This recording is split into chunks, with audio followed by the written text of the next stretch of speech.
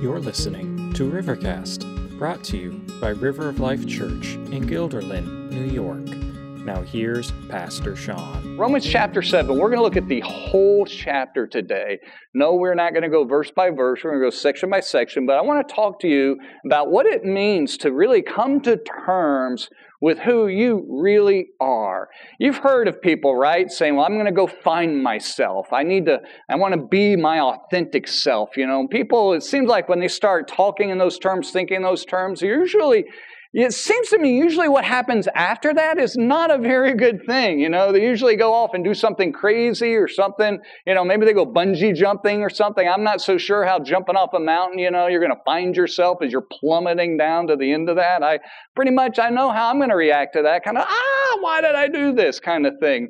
But our world struggles. And I think a lot of it is just people wake up one day and realizing that, well, this is not what I was banking on in life. This is not what I was expecting. I wanted something different. Where's what I thought was just going to happen? I thought things were going to work out better than they are, and I don't feel comfortable with all of this. And people do strange things. You know, they quit their job. They think, well, I want to be my real self, and I'm just not able to be my real self with you, so I'm going to divorce you, and I'm going to go pursue somebody else. I'm going to go do something else, and we're struggling trying to find who we are. And to be real honest with you, I think it's at the heart of much of the transgender, all of that. You know, move past all of the politics and all of the angst and the frustration with it all. People are struggling to be comfortable with who they are, to really know who they are, if you will, on the inside. So I want to talk to you this morning about coming to terms with the real you.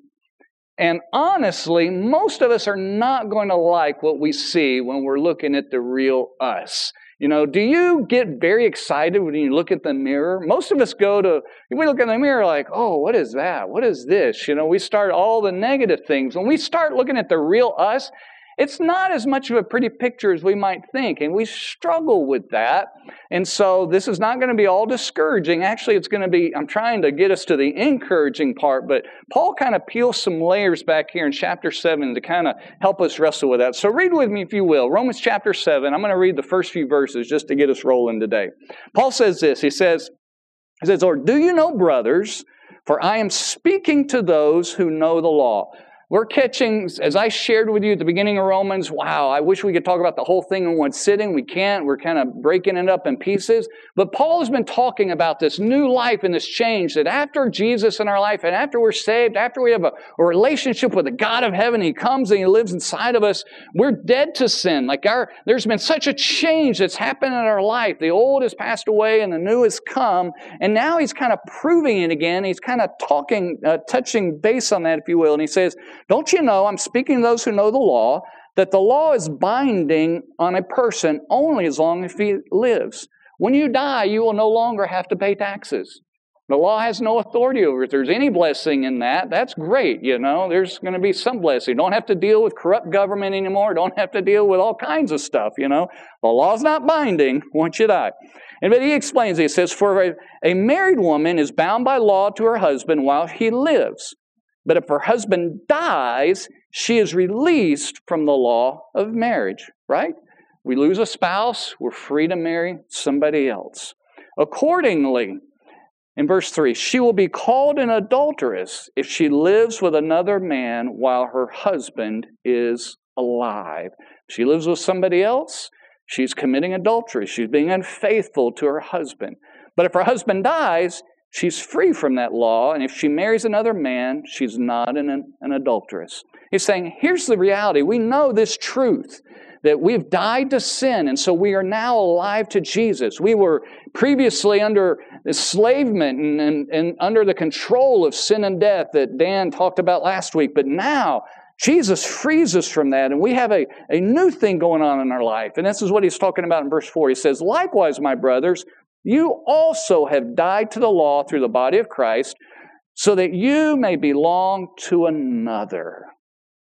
We've died to sin and death and the law of sin so that we can be alive and we can belong wholesale, completely to another, to Him who has been raised from the dead, in order that we may bear fruit to God. God saves us. The power of the resurrection in our life is to produce a fruitfulness in our life. For while we were living in the flesh, our sinful passions aroused by the law were at work, and our members to bear fruit for death. But now we're released from the law, having died to that which held us captive, so that we serve in the new way of the Spirit and not in the old way of the written code. First thing I want us to recognize, if you're really going to come to terms with the real you, is you have to come to terms with the life change that God brings in our life. You've got to come to terms with the before and the after picture. You know, we've been talking a lot about the before, and God is so consistent that He tells us the bad news, because if we don't accept the bad news, we're not ever going to be interested to hear the good news. Good news is not good news unless we understand the bad first. And so Paul is telling us, like, look, you've got this new change in your life. After Jesus is in your life, after you've become a child of God and you are forgiven of your sins, you've surrendered yourself in faith to Jesus because He died on the cross for your sins and He rose again. You are under new management. You're now no longer under the control and under the absolute domination and tyranny of sin and death in your life. That has been broken. And you are now freed to live a life that is fruitfulness to God. You're free to live a life not as you want to, but as you ought to, as you should. Before that, all that we could ever produce was fruitfulness that led ultimately to death. You know how frustrating that is in life? Could you imagine if your whole world depended on being successful at something and then always failing at that something? You know, that's why I'm not a gardener. I think I've told you that before. I don't tend to grow stuff. I probably ought to check that a little bit because I was a part of planting like 80 trees and bushes yesterday. Sean, oh my goodness, that's a lot. We planted like lots of little things around. They were all like this, you know. It's crazy to think that's a legit tree, even though it's only a tiny little guy. But other than that, I don't grow plants. I don't garden. I don't do flowers. I don't do any of those things because I'm not good at it. It dies. What Paul is telling us is that before Jesus, every single thing in our life was cursed before God to be a failure. It was a disaster. It was going to ultimately end up a shambles apart from God. Well, Sean, not everything before Jesus was a mess. Well, it was more of a mess than you realize. Yeah, there's some good in that, and that's the graciousness of God in this world that He oversees and superintends. But at the end of the day, it would only ultimately end up in our complete abject failure. But now with Jesus in our life, there's a fruitfulness to God, that we can live a life differently. We can live a life of forgiveness and a life that we move past the shame and the guilt, and a life that God in turn brings good things in our lives and through us.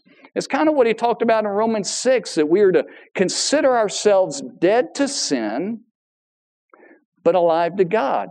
Paul is saying the first thing you need to realize in order to live a life differently is just realize you've died to that. And he's stressing over and over and over again that there has been a break in our life.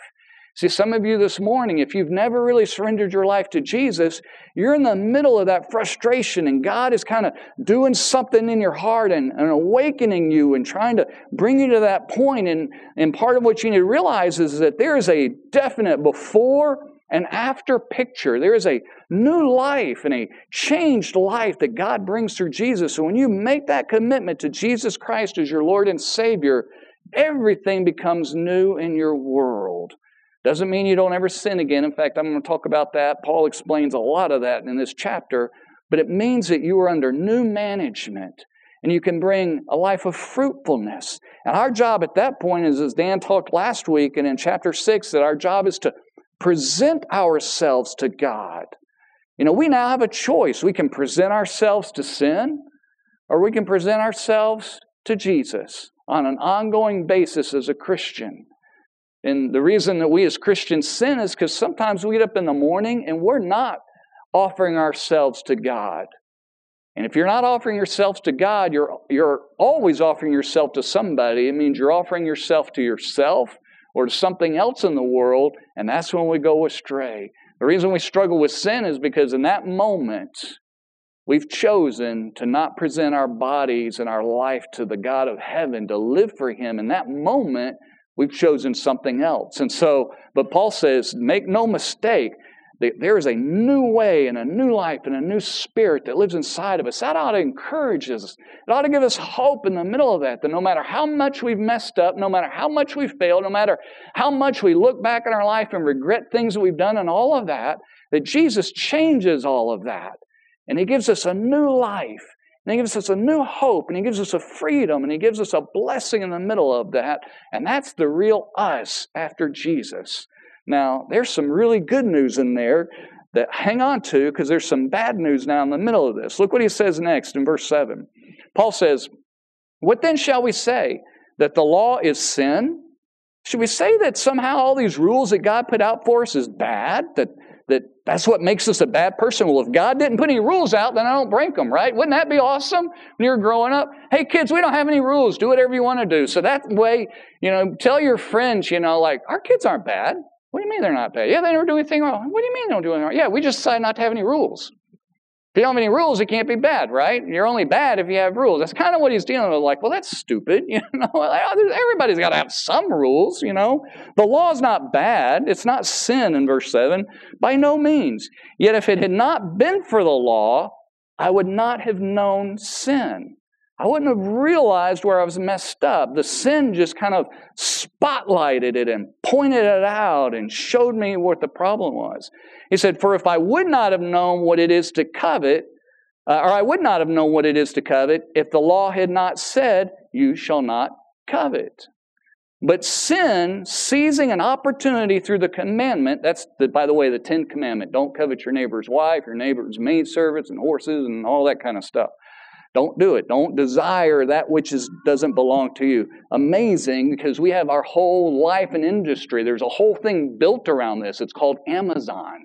It's incredible, Don't be looking out the window and desiring what everybody else has got. Don't be going on the latest fashions. If you're looking at getting married, don't look what everybody else has got so you can be like them. Don't look at what all the other kids have got so you can be like them. Like, our whole world revolves around this.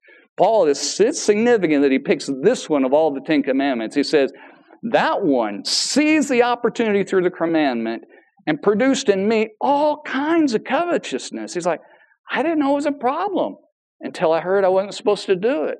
And then when I heard I wasn't supposed to do it, oh my goodness, I'm doing it everywhere. He said, for apart from the law, sin lies dead. It's dormant. You don't realize it. I was once alive apart from the law, but when the commandment came, sin came alive and I died. He's like, I was living large. I thought, woo, this is good.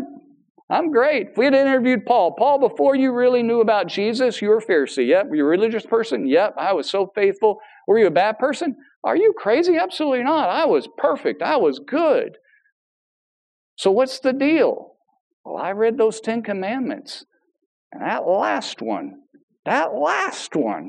got me. That 10th commandment, remember the Sabbath day to keep it holy, don't take the Lord's name in vain, all of those things, don't honor your father and mother, don't kill, don't steal, don't do all this stuff. He's like, I got all of that, but that last one dealt with my heart. All the other ones are kind of just, Paul's like, I've never taken God's name in vain. I've always kept the Sabbath. I've always done what my mom and dad said and did. I would love to have interviewed his mom and dad, by the way. Did Paul ever disobey you, They probably would have had a little bit of a different picture, but he thought he was good to go. But he knew that last one dealt with desire. It was not an external thing. It was something in the heart. It's kind of like if you've ever gone fishing, it's the barb on the hook. It's that last little one that kind of gets you and grabs you. And Paul says, that one got me. He said, I once was alive. I was living it up. But when that came, I realized my sin. And as we know, sin brings death. I died. In verse 10, the very commandment that promised life proved to be death to me. In other words, that's the stuff that I thought life was made of. I thought that's what was going to make me happy. I thought that's what was going to produce that I'm living for God. And actually, it did the opposite. I died. I realized that I was a mess. It messed me up. The very commandment that promised life proved to be death to me.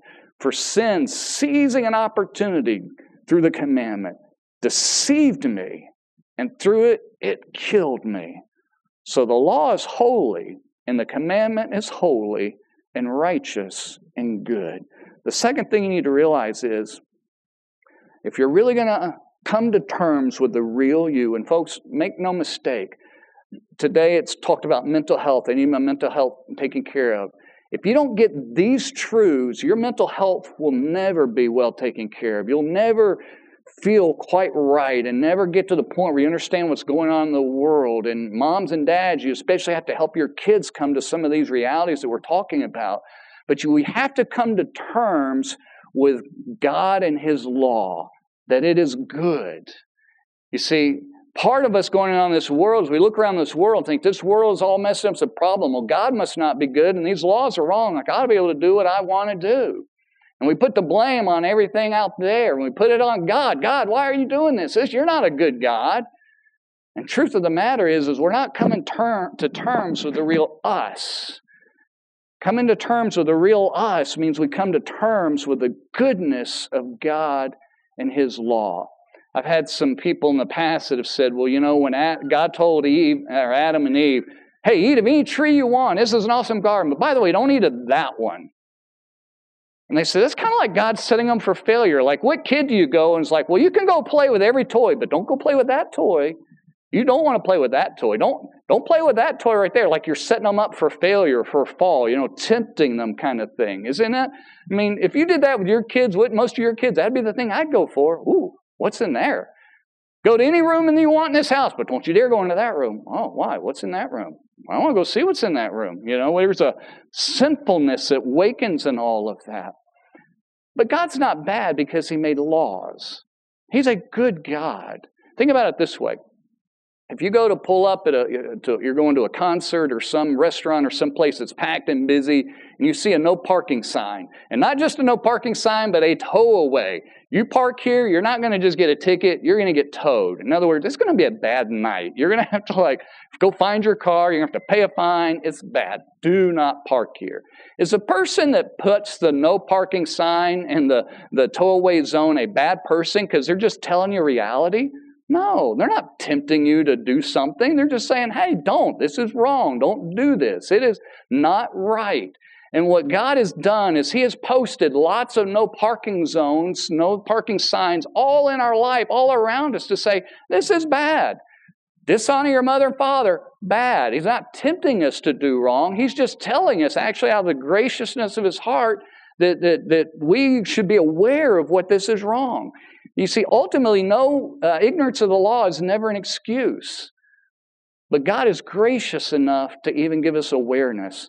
A number of years ago, my family and I went to Ottawa in the wintertime. We lived about an hour and a half south of Canada's capital. Okay, so it was there, Washington, D.C.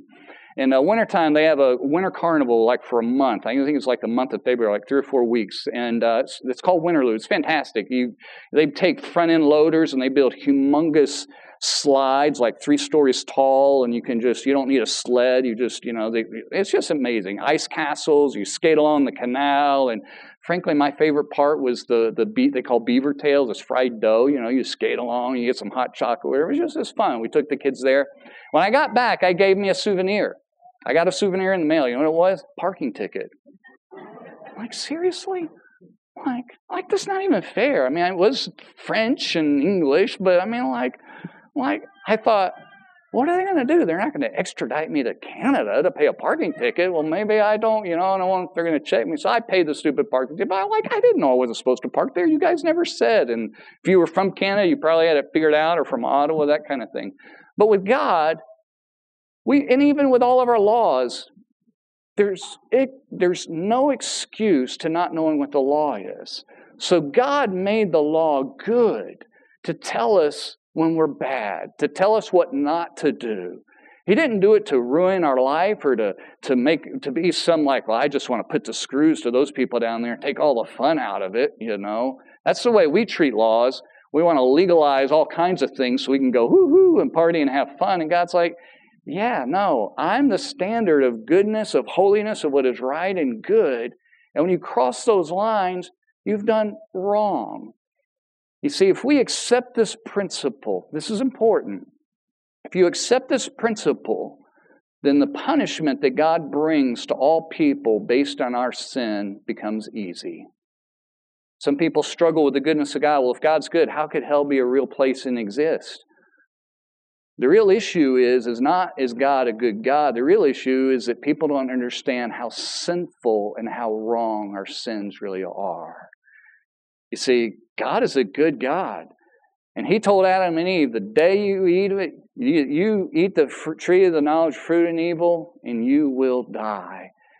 God in heaven would have been absolutely, perfectly right and just for the first time that you consciously committed your sin, whether you were 4 years old or 14 years old, somewhere in that span, most of us become aware of right and wrong, somewhere in there. And God would have been perfectly right to have taken your life and said, that's it. You're done. But He didn't. Because He's a gracious God who's giving you and the whole world around you an opportunity to see your sin and to turn to Him so that you might have the opportunity to be freed from your sin. You see, that's why in this world that God has allowed sin and evil to go on, because God says, all of you are messed up, but I still love you. I want to give you an opportunity to be saved. I'm going to give you an opportunity. That's why in the Old Testament sometimes it can be a little hard. Well, if God's a good God, why did all of these people get put to death? Why did He tell the Jews to go kill all these people? Because God was right to kill all of us. And ultimately, it's people just receiving the judgment that they deserve from God in heaven. God is in this rescue mission saying, I'm going to save some of you. So you and I coming to terms with who we are on the inside is that God in heaven is good, and He made these laws good because He's trying to wake us up. He's trying to put a spotlight on what's right and what's wrong so that we can know Him. And He's trying to bring a change into our life and to free us from the tyranny of sin and death so that we can have a life and live a life with Him and for Him. Third thing, if you're going to come to terms with yourself, is not only do we come to terms with God's goodness and His law being good, but we have to come to terms with the depth of our sin. Now listen to what this says. Paul said, did that which is good, in other words the law, then bring death to me? Was the law the problem? That's why I got punished? If there's no law, I don't get punished? He says, by no means. It was sin that produced death in me. The Bible says the wages of sin is death. When we sin, we earn death. The rules don't produce that. That's what it's kind of common in the world today. Like, you don't understand, officer, I didn't do anything really that wrong. Like, there's a mistake. And really, half the time, what people are saying is like, well, I know that was the law, but it shouldn't be a law. Like, I'm not that bad of a person. I shouldn't be in trouble. The law's just saying like, no, you really are. You really did mess up. It really is on you. And Paul says, no, the problem is my sin. It produced in me death through that which is good, the law, in order that sin might be shown to be sin. In other words, bad could really be bad. Wrong could be wrong. And through the commandment might become sinful beyond measure. For we know that the law is sinful, or spiritual, the law is spiritual, but I am of the flesh, sold under sin. For I do not understand my own actions. I do not do what I want, but I do the very thing I hate. And now if I do what I do not want, I agree with the law that it is good. So now it is no longer I who do it, but that sin dwells within me. I'm going to pause there. You see, what Paul is saying is, guys, God put all these laws in this world to show us the depth of our sin. And he says, my sin is immeasurable. It's so much, I can't quantify it. I can't put a number to it. I can't get my mind wrapped around it. You see, this is crazy because this is coming from the guy that was obsessed with being perfect, obeying God at every little thing in his life. And he lived under so many spiritual and religious rules, he makes all of us look like we're mass murderers. We would say in the world today, we're all just awful, hideous people. He lived such a good life. And what he's saying is I realized when I really looked into the law of God how bad I really am. Now here's the challenging part. When you and I get closer to God, we get closer to our real self. And the closer we get to our real self, there is a revealing of how sinful and messed up our real self is. You see, if you look back and you step back and say, well, I'm really a good person, I really haven't done that much wrong, you're actually really out of touch. You're really out of touch with who you are, and you're really out of touch with who God is. Because God is a holy God. He is separate. He is apart from every little thing that we could imagine. And our sins are measured in microns, not in inches, not in feet, not in yards, not in miles. They're in little microns, little micro-minute things, and they're immeasurable.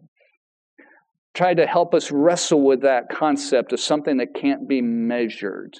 It's tough to do in our day and age of technology. So I thought, how much water's in the ocean? Surely nobody knows that. I don't know that anybody's ever kind of 1 gallon, 2 gallons, At least nobody's tried it to be sane, right? You would lose your mind after just, a few hours of that. But there are supposedly 321 cubic miles of water. Unbelievable. A cubic water is, a mile wide, a mile long, and a mile high. And there's 321 of those. There is that equals out to be 350 quintillion gallons. Not million, not billion, not trillion, quadrillion, but quintillion. 3.5 with 19 zeros after it. Our brains can't fathom that. I struggle to get anything past 1 million. I think I can picture that to a degree. I've never had 1 million, but I can kind of get a concept of 500,000, 250,000, and those kinds of things. Unfortunately, houses are kind of getting more and more expensive. Like, we have a concept of kind of what that's like. But you get much past 1 million, 1 billion, that's off the chart. You and I can't truly perceive of that. But yet there's still a measurement there we can come to. The sin in each of our lives is like that amount of water in the ocean. It really is. It's hard to accept. It's hard to come to terms with. And it's hard to realize. And here's the thing. Most people, when they start running into knowing that they should be a good person, that they've done wrong, they bump into that law and they do one of two things. They either start going to God saying, I am in deep doo-doo. That's an okay word. I am in deep trouble. I need God's help. Or they look at it and say, yeah, that's too much. I'm walking away from that. I can't handle it. We have cats in our house this morning. One of the cats was eating and was kind of doing one of these things. And I'm standing there and they're like, oh, the cat's throwing up. Take care of it. I'm just like, yep, can't cope. Walking away. I'm a good husband when it comes to those things. I don't do domestic messes. I'll cut up deer and fish or whatever outside and do all kinds of stuff. But, that's inside. That's not my area. I can't handle it. We do that with sin. We do that with our own sin. We walk away because it's too much for us. We throw the circuit breaker. It's too much surge of just our badness, and we can't possibly see ourselves in that light. And so we cover it over, and we just act like it's not there. But that is so dangerous. That's like having stage 4 or 5 cancer and being absolutely terminal and acting like nothing's wrong. And that's why Paul's like, I was living good. Everything was fine. But he saw where he was wrong. Instead of running away, he ran to God. I want to challenge you. If that describes you this morning, that you struggle to accept that, there's a real gut check and a real challenge in there, and it will mess you up when you start realizing where you are inside. But you can't dare run away. You can't get away from this. This is not getting a parking ticket in another country. You can say, I'm just fine. I won't go to Canada anymore. No big deal. Just write them off. This is the God of heaven who sees everything, and you are under His thumb and under His world, and you are not getting away with it. And your solution needs to be to run to God and say, God, help me to understand this. As crazy as this is, somewhere in that pathway, as you discover your sin, you realize how beautiful and wonderful Jesus really is, because He died on the cross to cover all of that. And then your life is no longer about all the stuff you can get and what you can accomplish in this world and all the things we can have, the covetousness. It simply becomes, God, thank you for giving me your Son. And everything else, really, at the end of the day, doesn't matter in comparison to that. Because you've come to terms with the real you. And our life as followers of Jesus, in some ways, is always still a spiral into the depths of that sin. I don't say that to discourage you, because actually, as you go deeper into your sin, you also go deeper into the grace of God. Jesus becomes more and more sweeter. You become more and more aware of how much He's forgiven you, and how more and more, how secure you are in His hands. And more, how much wow, if I really did that, and He still knew that and died for me, wow. See, that's the point of what Paul is telling us about. It's not for you and I to just, wallow in this, to leave us in this mess, but it's to realize that He saves us, and He pulls us out of it. So coming to terms with who you really are is you really are messed up on the inside. But the only way to get yourself kind of squared away is to realize that God did make you for something different, a different life. And He made you to know Him and to follow Him and to forgive you and to change you. Well, fourth thing, and I'm done quickly. Let me read this. So we'll pick back up in around verse 19.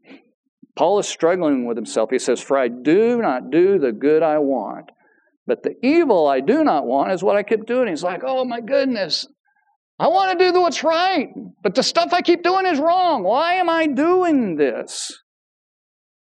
You've done that. You've wrestled with that if you're being honest with yourself. I have. Now if I do what I do not want, it is no longer I who do it, but sin that dwells within me. So I find it to be a law that when I want to do right, evil lies close at hand. You've seen the old, devil on one side and angel on the other, kind of this thing going on. It's really the picture where that comes from. It's like, I want to do right, but man, evil is right there. Door number 2 is always right there now. For I delight in the law of God in my inner being. That's what I get excited and find joy over. But I see in my members, in other words, my body, the other things about me, my mind and my hands want to go where they shouldn't, and my feet want to go, and my mouth really wants to go and say. But I find in my members another law waging war against the law of my mind and making me captive to the law of sin that dwells in my members. Wretched man that I am, who will deliver me from this body of death? Here's the answer. He's gone and hit bottom. I'm a sinner, and even though I know Jesus now, I still find that I don't want to do wrong, and it still grabs me, and I can't get it under control. Who is going to help me? Who can do it? And He gives us the answer. He says, "Thanks be to God through Jesus Christ our Lord. So then I myself serve the law of God with my mind, but with my flesh I serve the law of sin." Coming to terms with the real you. When you know Jesus, means you come to terms with the two natures inside of you.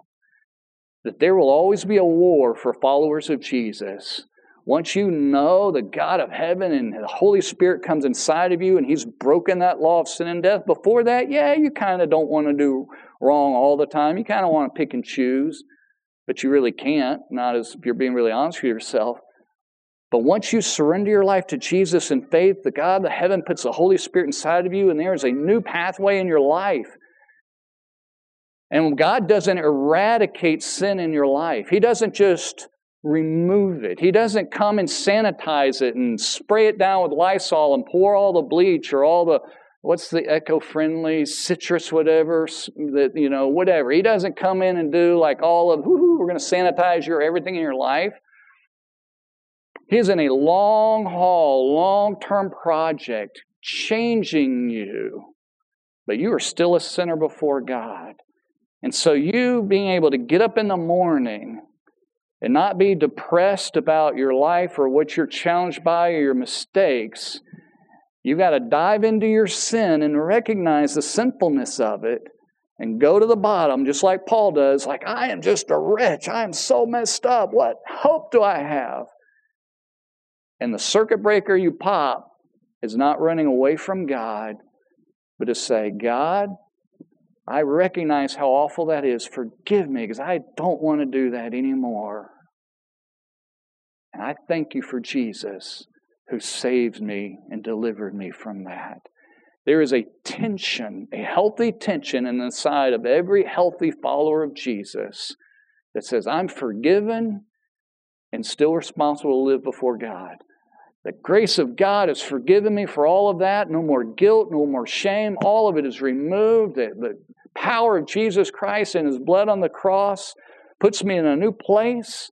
But I'm still living my life in this world, and I'm still tainted by sin, and my body has not been totally cleansed and changed. My soul and my spirit, God, has changed me brand new on the inside.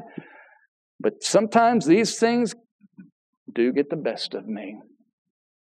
That's normal.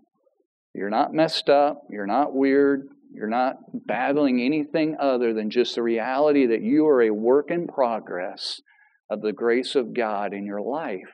And with that, removes any excuses. We never have an excuse to sin. Oh, well, God's going to forgive me. He's forgiven me. Oh, I didn't really do that. That's just my fingers did all that. That's not really me. Well, no. Your fingers are attached to you. But it also means at the same time, when we've taken that seriously, and we take it more and more seriously as followers of Jesus, that we rest in that grace that the God of heaven has accepted us, and we are His child, and we are forgiven forever of all of that. That's what Romans 8 is all talking about. So Paul has kind of built us up to that point. We're going to unpack it next couple of weeks. But we're a child of His.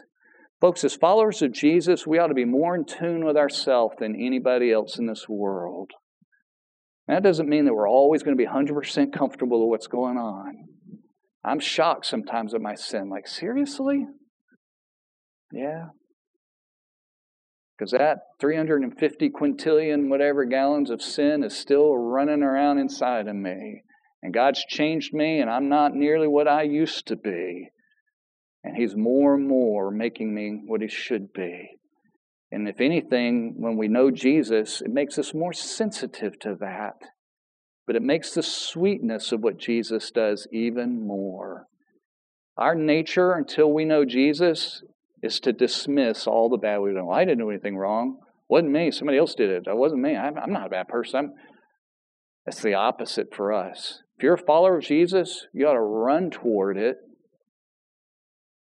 Because in the middle of that, you discover even more how much Jesus forgives you and loves you, and He becomes sweeter and sweeter. And in the process, and I don't know how this works, more and more you want to follow Him. And more He changes you to where you grow in that grace.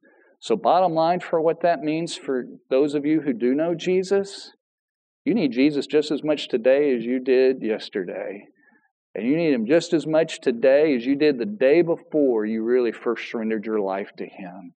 That we desperately need the grace of God in our life.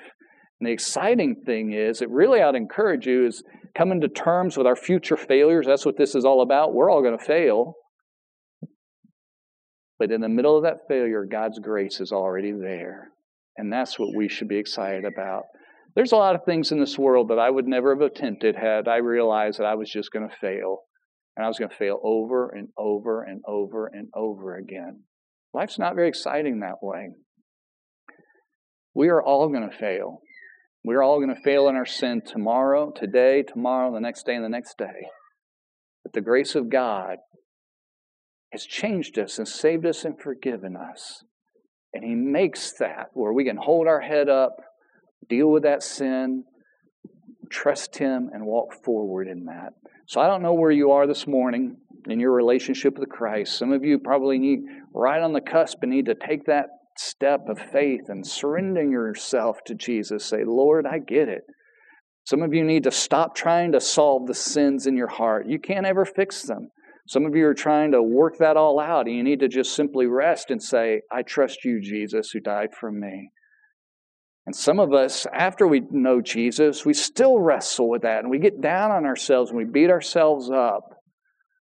And we talk about forgiving ourselves. And to be honest with you, the Bible never once tells us to forgive ourselves. It's really not a thing. The culture around us tells us it's a thing, but it's not a thing. You see, because what trying to forgive yourself is you trying to not need Jesus. Think about it this way.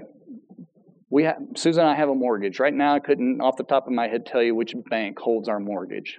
But let's say that we weren't able to make our mortgage payments, and I went into a bank, I don't know, Key Bank or whatever, any of the ones around here, and it's like, hey, we need to find some forgiveness. We're late in our mortgage, and, well, what's your name, sir, and all of that. And, well, we don't have a record of you. Well, that's okay. Can you just still forgive my mortgage? Well, sir, how can we forgive you? You don't owe us anything.